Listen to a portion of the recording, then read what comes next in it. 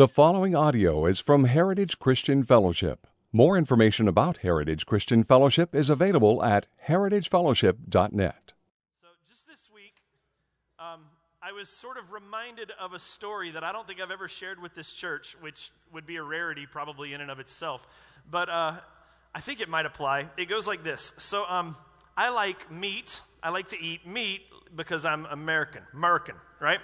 So my wife does not like to eat meat. Now, it's not a moral thing. It's not, anything. It actually just sort of grosses her out. So the only thing that my wife will eat meat-wise is boneless chicken or boneless turkey, and that's all.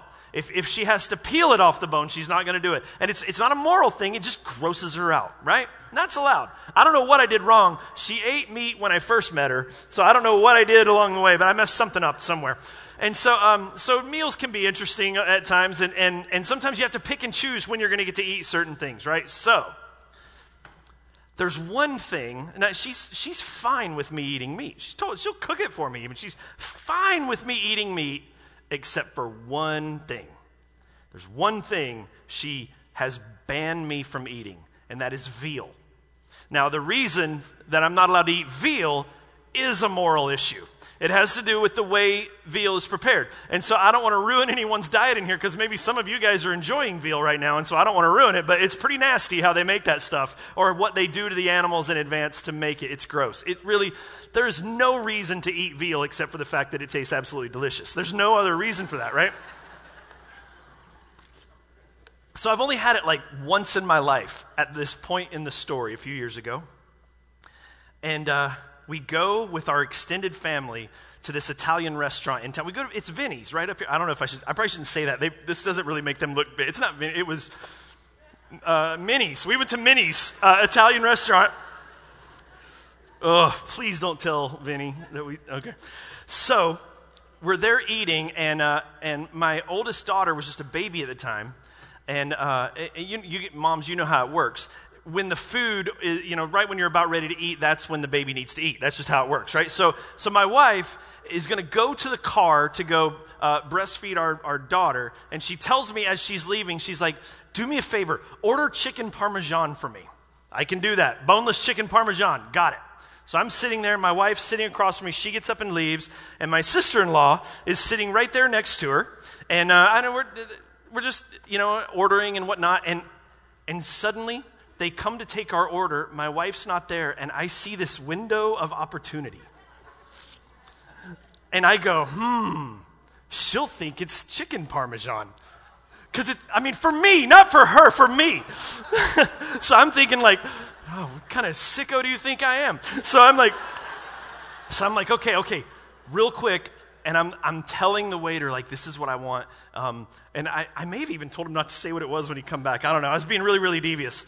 And so the only person that knew there was my sister-in-law. She's sitting right diagonally from me. And she's kind of like, you're going to get in trouble. I'm like, shh.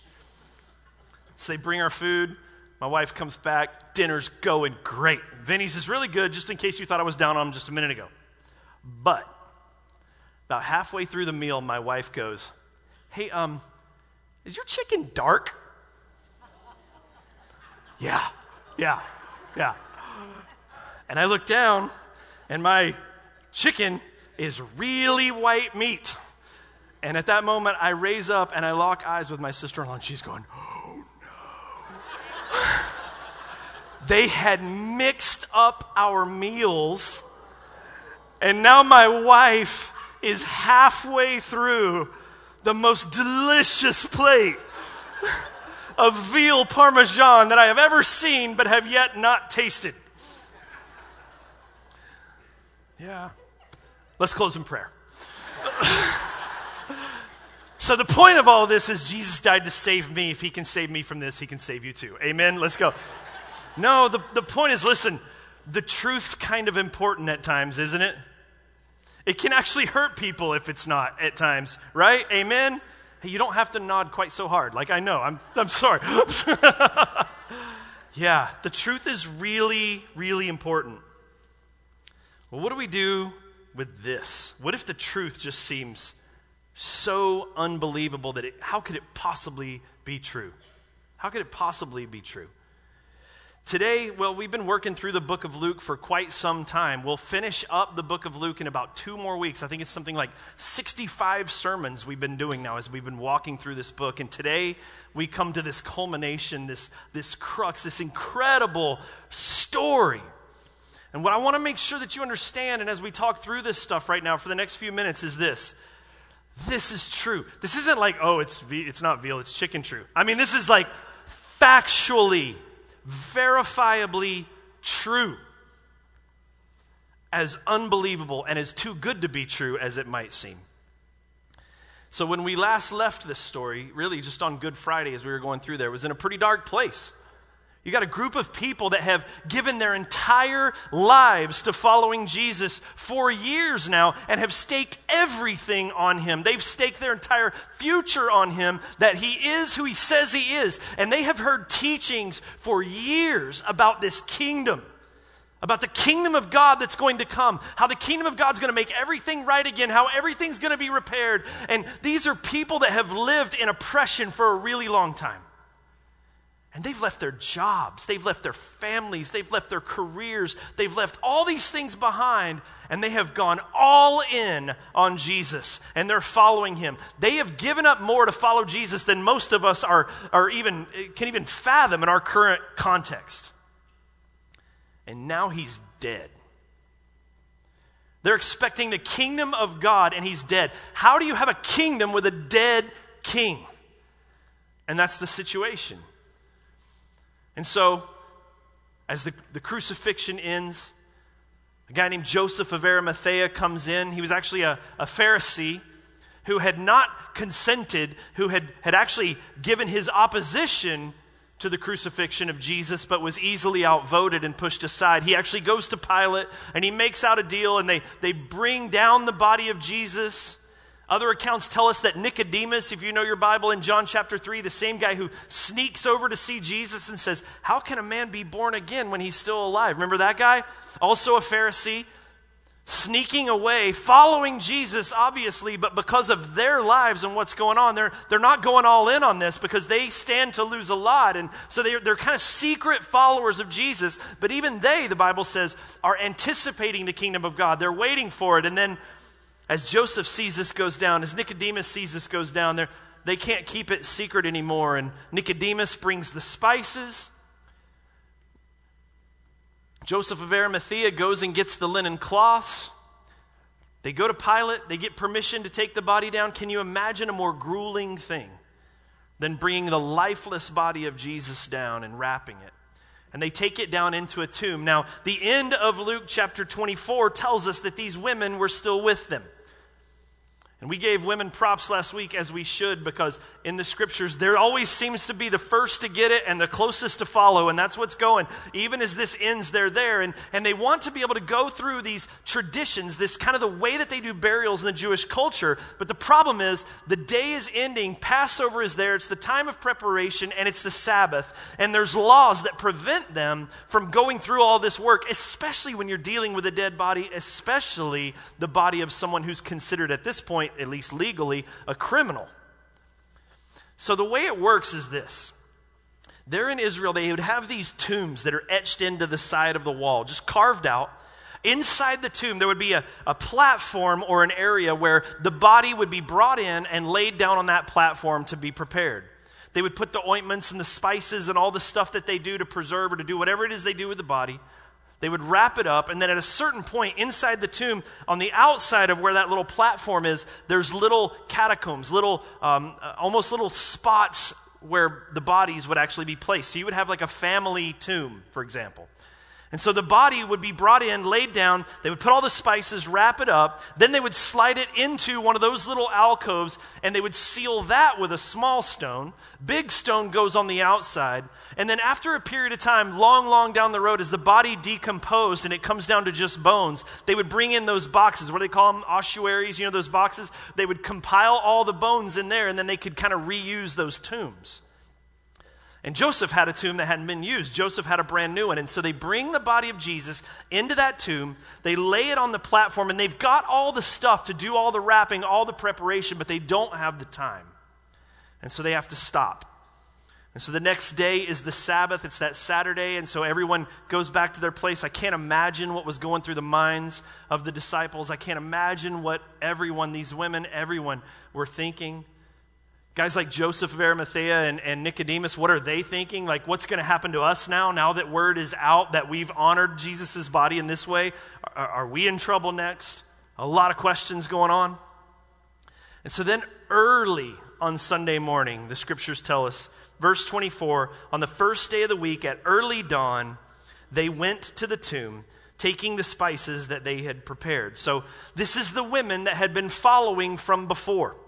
And they're there to prepare the body of Jesus. Some people say that they came really, really early because they were trying to sneak over. They were afraid of persecution, so they're trying to sneak over and prepare the body of Jesus. I'm telling you right now, that is not true. These women were never afraid to be close to Jesus. They followed him everywhere he went, and they knew that there would have been guards outside anyway. They're not hiding. They're getting there as early as they can because they want to honor Jesus. And it's probably killing them that body is not prepared the way it's supposed to be. Here's their Savior, their God, the one that they have given everything for, who has loved them better than anyone else, and he's just laying there on a rock. So they come early out of dedication. These women get it. Now, who are they? I'm going to skip ahead for a moment, but verse 10 tells us. It was Mary Magdalene. Mary Magdalene was a woman who Jesus had healed had cast demons out from her. There is Joanna, the wife of Chuza. Joanna was the wife of the manager of Herod's household. So if you know your history there, Herod is like the king, if you will, with a little k of that area. Sometimes we think that the people who followed Jesus early on were just like these weak little backcountry poor people, and that's it. But that's not true. The story and the understanding of Jesus had really permeated even the highest ranks through there. And this woman is married to the man who manages Herod's entire household. So we have Joanna, we have Mary Magdalene, and then we have Mary, mother of James, who there's not totally sure which James that is, but clearly a follower of Jesus, and maybe other women that are there with him. So they come early to this tomb. Now, I told you inside the tomb, once the body is placed into one of those slots or whatever they would call it, they would put a small stone over that to try to seal it up. And then over the outside of the tomb, the main entrance, they would put big, giant stones. They were about 4 feet or more in diameter, 14 to 18 inches thick, huge stones, and they would roll in sort of a grooved track right outside the door. And so at a certain point, they would roll that giant stone over to cover the hole that goes into the tomb, put a smaller rock underneath it, just like if you were, chalking a car tire or something like that, and then they would seal it up with mud or whatever it is they use to seal it. So this stone, probably not sealed up yet, but has been rolled over in front of the tomb of Jesus. And guards have been placed there. And these women are coming over there. Other biblical accounts tell us that as they're coming to the tomb, they're talking amongst themselves like, hey, listen, when we get there, like, how are we going to do this? How in the world are we going to get that stone out of the way? They may even be thinking, are the guards even going to let us? Like, how is this going to go? And so they make their way, in verse 2 it says, they found the stone rolled away from the tomb. Matthew's account is my favorite of this. Matthew's account describes a glorious lightning bolt filled interaction where an angel of heaven comes down, this light comes out, he rolls the stone away and then sits on top of the stone like he's just sitting there. And the guards are frozen and like in shock and terrified. It's an amazing thing. When we get to heaven, that is one of those things I want to see on the instant replay screen for sure when we get there. It's going to be amazing. So they show up and they say, amen. I know, right? Amen. No one else, just you. You're my boy. Amen. But, verse 3, when they went in, they did not find the body of the Lord Jesus. Interesting little tidbit for you Bible scholar people in the room. First time that Luke adds the word Lord to Jesus. The crucifixion and the resurrection prove that he is the Lord. And at this point, Luke finally says, no, Lord Jesus. And it's going to show up in his writing a lot, moving through into the book of Acts and whatnot. Interesting little tidbit there. Verse 4. Now, these women, while they were perplexed about this, because now, remember, chapter 23, verse 55, just a couple of verses up, look. The women who had come with him from Galilee followed and saw the tomb and how his body was laid. So on Friday night, when the body of Jesus is brought in and laid in the tomb, these women come with them. They're following Joseph of Arimathea. They're following Nicodemus. They're following him in there to lay the body there. They see the tomb, and they see exactly where Jesus' body is laid. So they're expecting to see all of that again. Now they show up, there's no stone, and the body's gone. And kind of a duh moment, they're perplexed. Like, yeah, really? Like they're just stunned. They're confused about what to happen. And then it says this, behold, 2 men stood by them in dazzling apparel. Now that doesn't mean they're Easter finest, just so you know. Doesn't mean like these 2 guys showed up and they were dressed sharp, man. They look good. Like that's not what that means. This is like lightning. This is like the description of Jesus when he's on the Mount of Transfiguration and begins to just glow and just sort of, it's like the veil of humanity that has covered his divinity is finally released, and this lightning comes out, this bright light. Like that's the kind of thing that they're experiencing here. And they're afraid, as we all would, right? Amen? They're afraid. And by the way, this is one of the only times in all the Bible when an angel appears and they don't say, do not fear. Just unique. I would think I would want to hear that in that moment. But anyway, angel shows up, boom, verse 5, and they were frightened and bowed their faces to the ground. And the men said to them, and by the way, I love sarcasm. Angels are sarcastic, but this is awesome.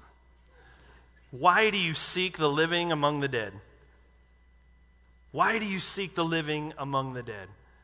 Like even in that right there, it's like, listen, he's alive. Why are you in a cemetery? He's alive. Why are you looking for him here? That's a beautiful thing. And can I just say as a side note right now, that's a line we should use a whole lot more, church. Why do we seek the living among the dead?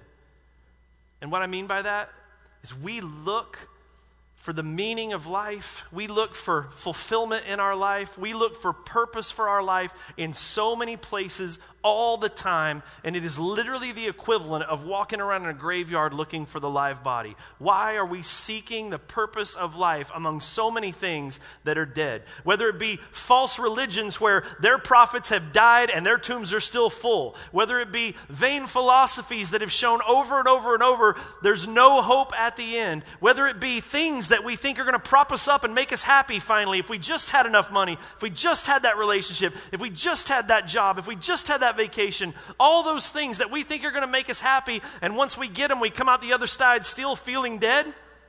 Why do we seek life among the dead? Amen, church? This is the truth. Jesus said, I am the way, the truth, and the life. I'm the one. Stop looking among dead things for a reason to make yourself happy. You're not going to find it. You're going to find dead bones. And this angel says, why are you, but I got to think there was a smirk. I think there's a little sarcasm with some heavy meaning, but a little sarcasm like, hey, why are you looking for a live guy around here? Even the soldiers are frozen. Look at them. And they're stunned, as you might say, and look at verse 6, one of the best verses in all the Bible. He is not here, but has risen. Amen? Let me try that one more time. I know you're with me. We'll see if they are. He is not here, but has risen. Remember how he told you, while he was still in Galilee, that the Son of Man must be delivered into the hands of sinful men and be crucified, and on the third day rise? He says, hey, remember? Think back, guys. Think back. Remember when you were in Galilee? Remember some of that stuff he told you that was going to happen and you didn't even fully understand it? Think about it. And look around and do the math. In verse 8, and they remembered his words. And returning from the tomb, they told all these things to the 11 and the rest. Now, that would have been 12, but we know what happened to the other guy, right? Now, Mark's account even throws in, go tell the disciples and who? And Peter, the one who had failed Jesus and had denied Jesus. Hey, go tell the disciples and especially tell Peter. And so they rush back to go tell the disciples what they've seen. And they're going to give this story. Now, there's a really interesting thing that happens here. In this, we're given suddenly their names. Now, I've already given them to you because early in the story, but here he's like, they go back, these women, and they go tell the disciples, hey, there was an angel there, they said he's alive, and the tomb's empty. And then Luke throws in, By the way, the people that were there, it was Mary Magdalene, Joanna, and Mary, the mother of James, and the other women with them who told these things to the apostles. Now, why is that? Because Luke, who's writing this, is a historian. Luke is writing this for a man who he's trying to convince. He wants him to be sure of what's going on. The purpose statement at the very beginning of the book of Luke, he says, I'm writing these things to you, most excellent Theophilus, so that you may be sure of these things. And so when Luke does this, it's not just a random account. He's saying, hey, listen, here's who was there. There's Mary, there's Joan, this is who's there. And what he's saying is this, go ask them. Go check yourself. He's throwing this in, and Luke does this a lot. The scriptures do this a lot. The guy who carried Jesus' cross, his name is what? Simon. From where? Cyrene. Why is that thrown in there? That's their way of saying, oh yeah, and the guy that carried the cross, his name's Simon. He lives over in Cyrene. Go check for yourself. You know why, church? Because this is true. This is real. And he's literally saying, most excellent Theophilus, I want you to know these things are true like you know anything in this world. And listen, here's who was there. Go ask Mary. Now here's what's weird about that though. In that day, ladies, don't hate on me. This isn't me. I'm against this. I'm with you, okay? But in that day, you weren't supposed to trust the testimony of a woman in any way whatsoever. Women, you want to hear how bad it was back then? This is going to get you riled. Are you ready? And remember, I'm with you. Say, he's with me. All right, so just to say.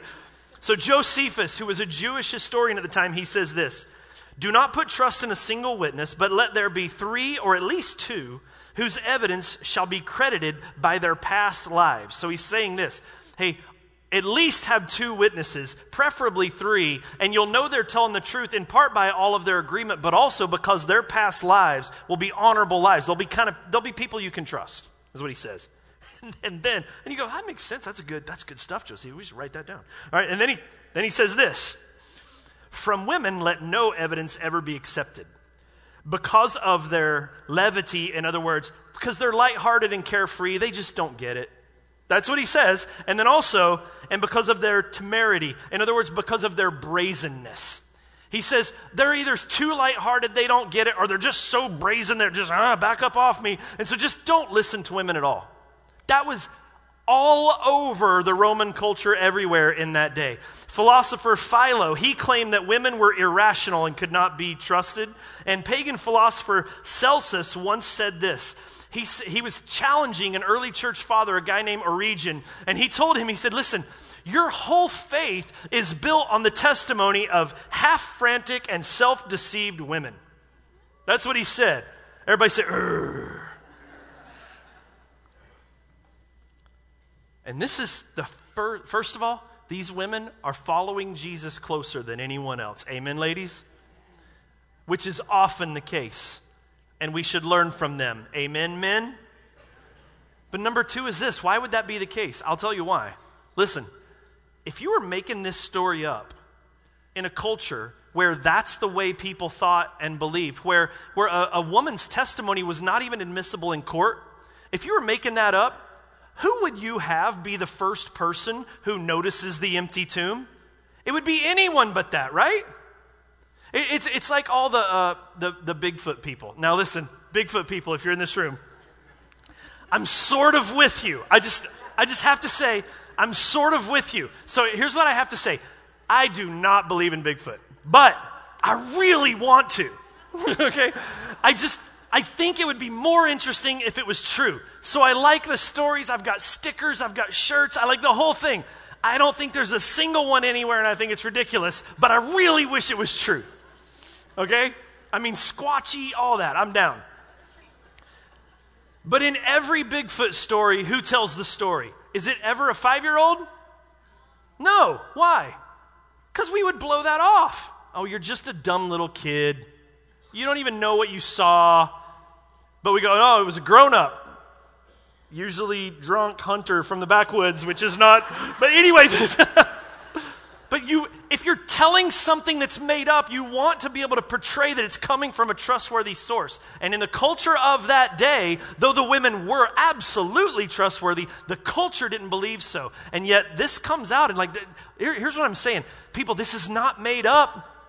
This is true. And if it was made up, you would never do this. You would have like some notable person, or you'd have like 10 guys. You wouldn't have the story be the 11 dedicated following men of Jesus are off hiding and the women are the ones who found it. You would never write that. You know why? Because this is true. Amen? This is true.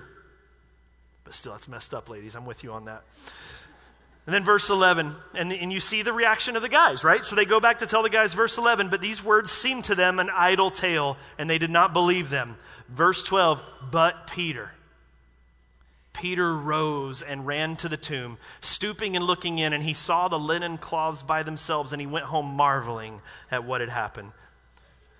John tells us Peter ran to the tomb. He says that Peter and John ran. John just outran him. But when Peter got there, Peter pushed him out of the way, runs into the tomb. He finds the face cloth. He finds everything all folded up, and he's blown away by it.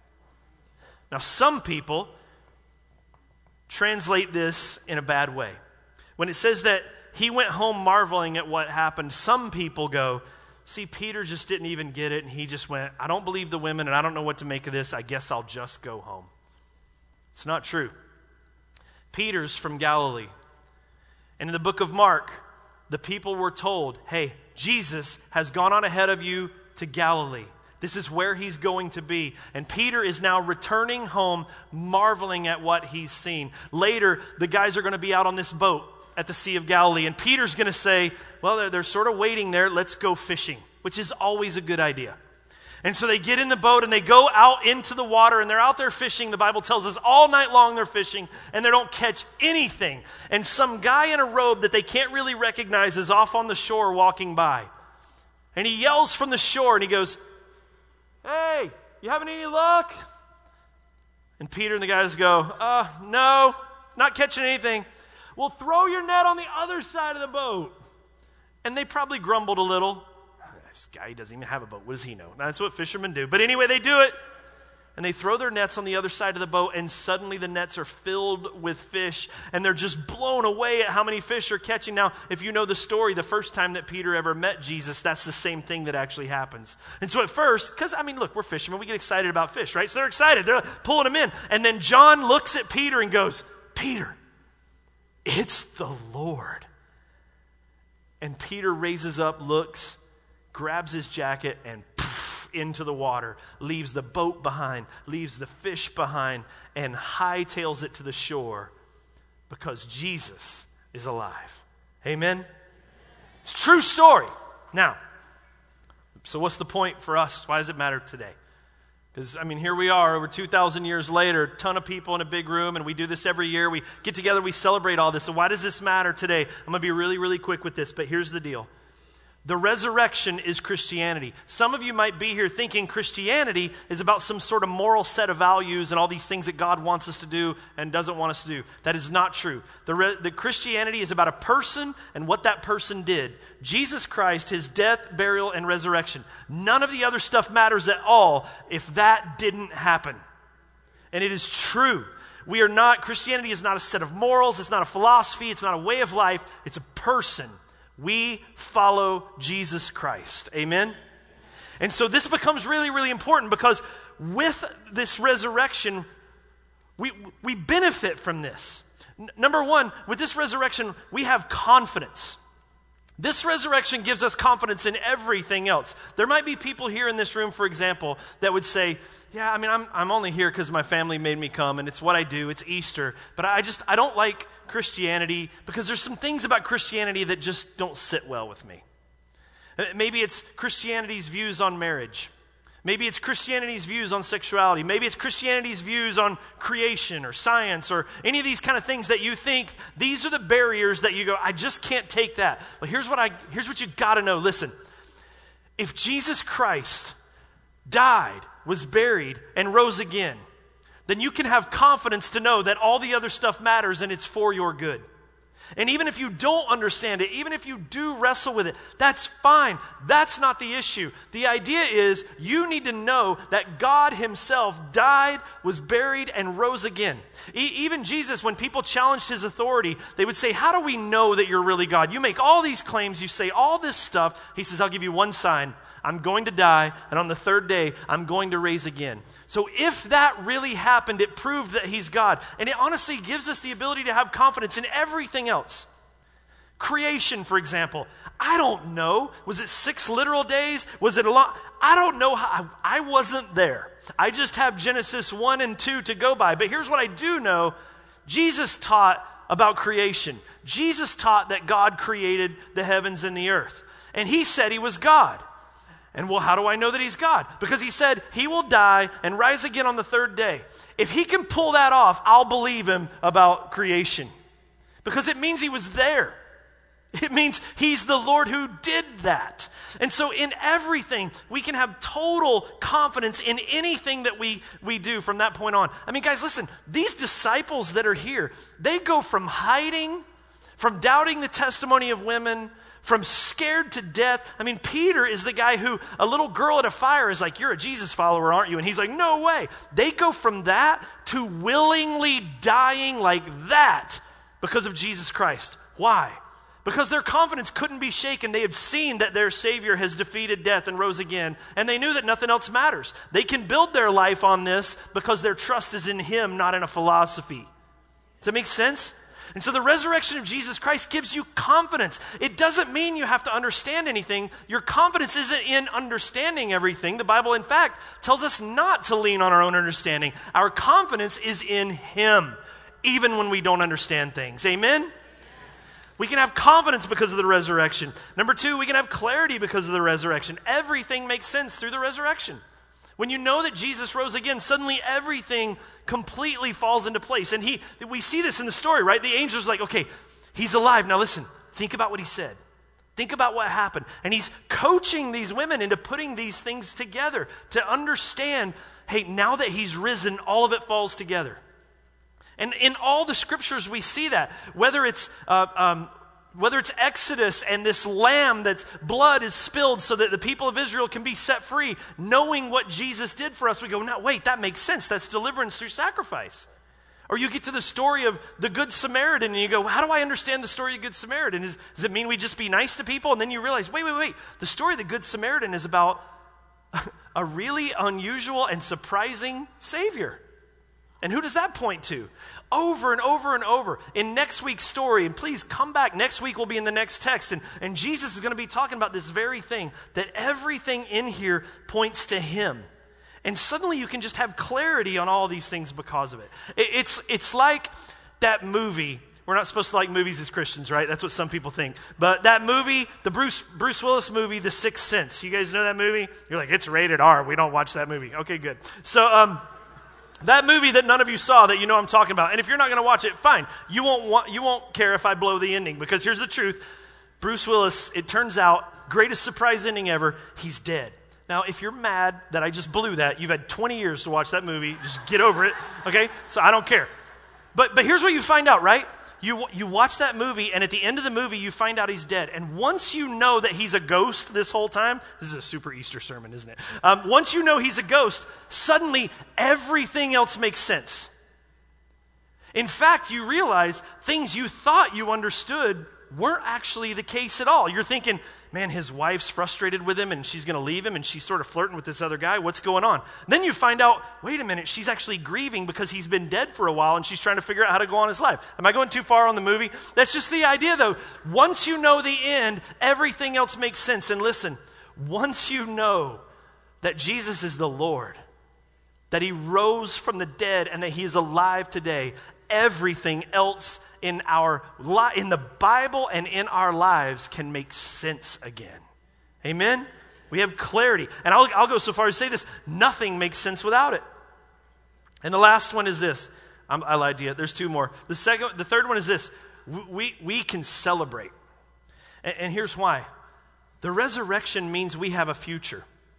Because listen, guys, one of the things that even secular historians were always puzzled by, they always wondered, how is it that Christianity could spread the way that it did and overtake every pagan religion, every Greek philosophy? It became the dominant force on the planet in a way that every other religion and every other philosophy or way of life never was able to do. It dominated all of them, and it's still around to this day. How is that possible? And even secular historians that doubt the truth in this thing will say that they all agree. They say it's because of the resurrection, because no other philosophy, no other religion provides people with hope like Christianity does, because all of the others, eventually, you're just dust in the wind.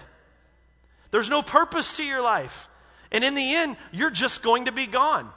And there's atheists and some who will try to say, hey, it's just the way it is. We shouldn't be afraid of death. It's just the way it is. That's ridiculous. You should absolutely be afraid of death. Because no one wants to really think that this is it. And even while you're here now, do you really want to think that every loved one that you've had before you, that has gone on before you, is now just completely gone? Who would want that?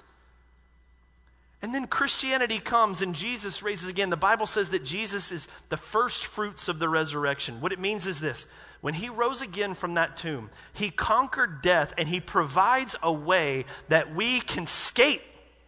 He provides a way that suddenly death isn't the end for us any more than it was the end for him. It gives us hope. And Christianity and the resurrection of Jesus Christ, the reason we say we should be celebrating and cheering this morning is because we should be celebrating and cheering this morning, because we have hope. Even when we don't feel it, it's there. Amen? It's there. Jesus' life means life for us. And the last one is this, is we can be clean. If you're a Baptist in the room, those were all C's. I worked really hard on that. Just so you know, we can be clean. Because here's the thing. We always say, hey, the tomb is empty. I mean, yeah, the tomb didn't have the body of Jesus in it, but you know what got left in that tomb? Our sin. That old life. The book of Romans says this, Romans 6:4, we were buried therefore with him by baptism into death, in order that just as Christ was raised from the dead by the glory of the Father, we too might walk in newness of life. See, here's what the Bible says after this, and this is what matters the most. He rose from the dead, a whole bunch of people saw him, he ascended into heaven, and he has said, listen, believe in me, follow me. Believe that my sacrifice on the cross paid the price for you. Believe that my resurrection from the grave will provide life for you. Believe that I am God. Believe that I am Lord. You put your faith in me. It's not about how good you are, not about how much money you give or how many Sundays you went to church. It's about believing on the Lord Jesus Christ. And he says that when that happens, somehow, because of our faith in him, it's like that old life that we still kind of live is laid in the tomb with him, and then we are raised to walk in this new life, and the Lord now looks at us as if we're clean? Like, can that be? Like, we clean up really good on an Easter Sunday morning, right? But we know us. And he says, clean, forgiven, because my son hung on the cross, and the penalty and the punishment for everything you ever did was placed on his shoulders, and he carried it to death. He carried it to the tomb. And if you'll put your faith in him, your sin stays there too. And you are raised to walk in a new life. And so you go, how do I do this? You go, first you just proclaim. You just make the proclamation of faith, and you just say, he is Lord. Lord, save me. Pray the prayer, ask Jesus into your heart, however you want to do it, but you just believe. And then the next step is called baptism. This morning we actually have over here a baptismal, and the idea of this over here is it's supposed to be essentially like a tomb. And when someone gets saved, they become a Christian, the Bible talks about this new life. It calls it being born again.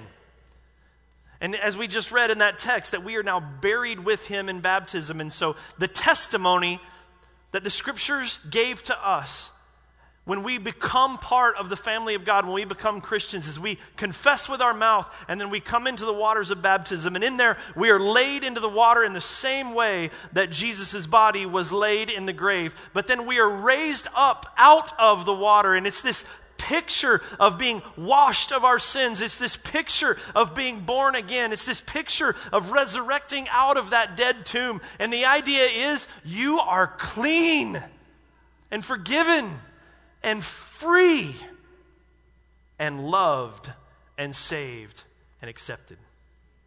And it's a beautiful thing. And what we want you to know is this, listen, this is all true. And you got to wrestle with this. It's real. Some of us learned this long, long ago. Others learned this recently. But my prayer for you is this. Be saved. Put your faith in Jesus. Don't go through life hopeless. Don't go through life looking for life among the dead. Right now we're going to show you actually a video of our good friend Gus, who could tell you himself. He'll say it in the video that he's spent time in his own life trying everything that's out there, but the Lord has saved him. And then I'm going to be in this water with my new friend and my new brother in Christ, Gus. And Gus is going to get baptized. And some other people are going to be lined up over there too, and they're going to be baptized because they're giving their lives to Jesus. And this is what I want to say this morning. Friends, family, visitors, whoever you are, listen, come to Jesus. Come to Jesus. Maybe you're not a visitor. Maybe you're here and you've been coming to church, even this church, for a really, really long time. And you've never been baptized, or you've never even given your heart to Jesus. Maybe that's the truth. And maybe that makes it harder, because then you're thinking, man, if they see me get baptized, they're going to think I've been faking it the whole time. Hey, I'll just help you. We all fake it all the time. Be saved. Jesus gave his life for you, and he rose from the dead to conquer death for you. And he stands now not with arms pinned open to the cross, but like that father in the prodigal son story, with his arms open saying, come, there is life here.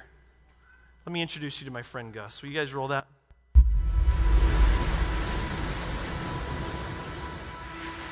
Everything was for God's purpose. That is what really hit home. It was always hard as a wife to go and see other women with their husbands and not have that. So when he started going with me, I was really thankful. But at that point, I think he was going just for me. It's such a gospel story, his experience.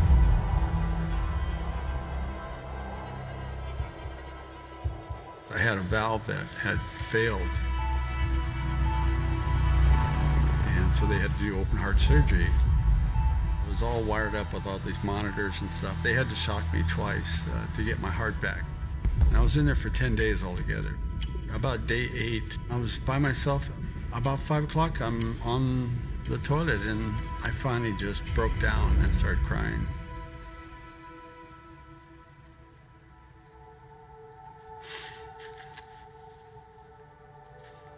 And I asked God to, save me. I accepted him as my Savior. There was a real sensation of light for me, like a early morning sun or something. It just kind of came from above. And then I had the feeling that I was lifted up and put on somebody's shoulders. And I was going through the computer, and I found a picture of a lamb on Jesus' shoulders. And that's exactly how it felt. Trials bring you to that place. He is there if you just ask and reach out. God's closer than we think. A friend of ours named Jenny talked to me after I got saved, and she walked up to me and she had a big smile on her face. She goes, I always knew I'd see you in the kingdom. I want to get baptized because I want to get washed. I want my sins washed away from me. I just feel really blessed that God gave us this window to his power. When you think about what God has done, it's just beyond words. I've tried it all, and there's nothing better out there. There really isn't.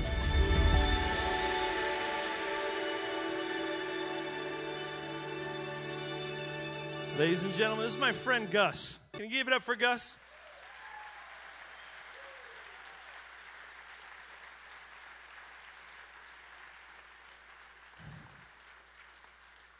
Gus, do you believe in Jesus Christ? I do. Do you believe that he died for your sins? I do. Anything you want to say to everybody before we dunk you?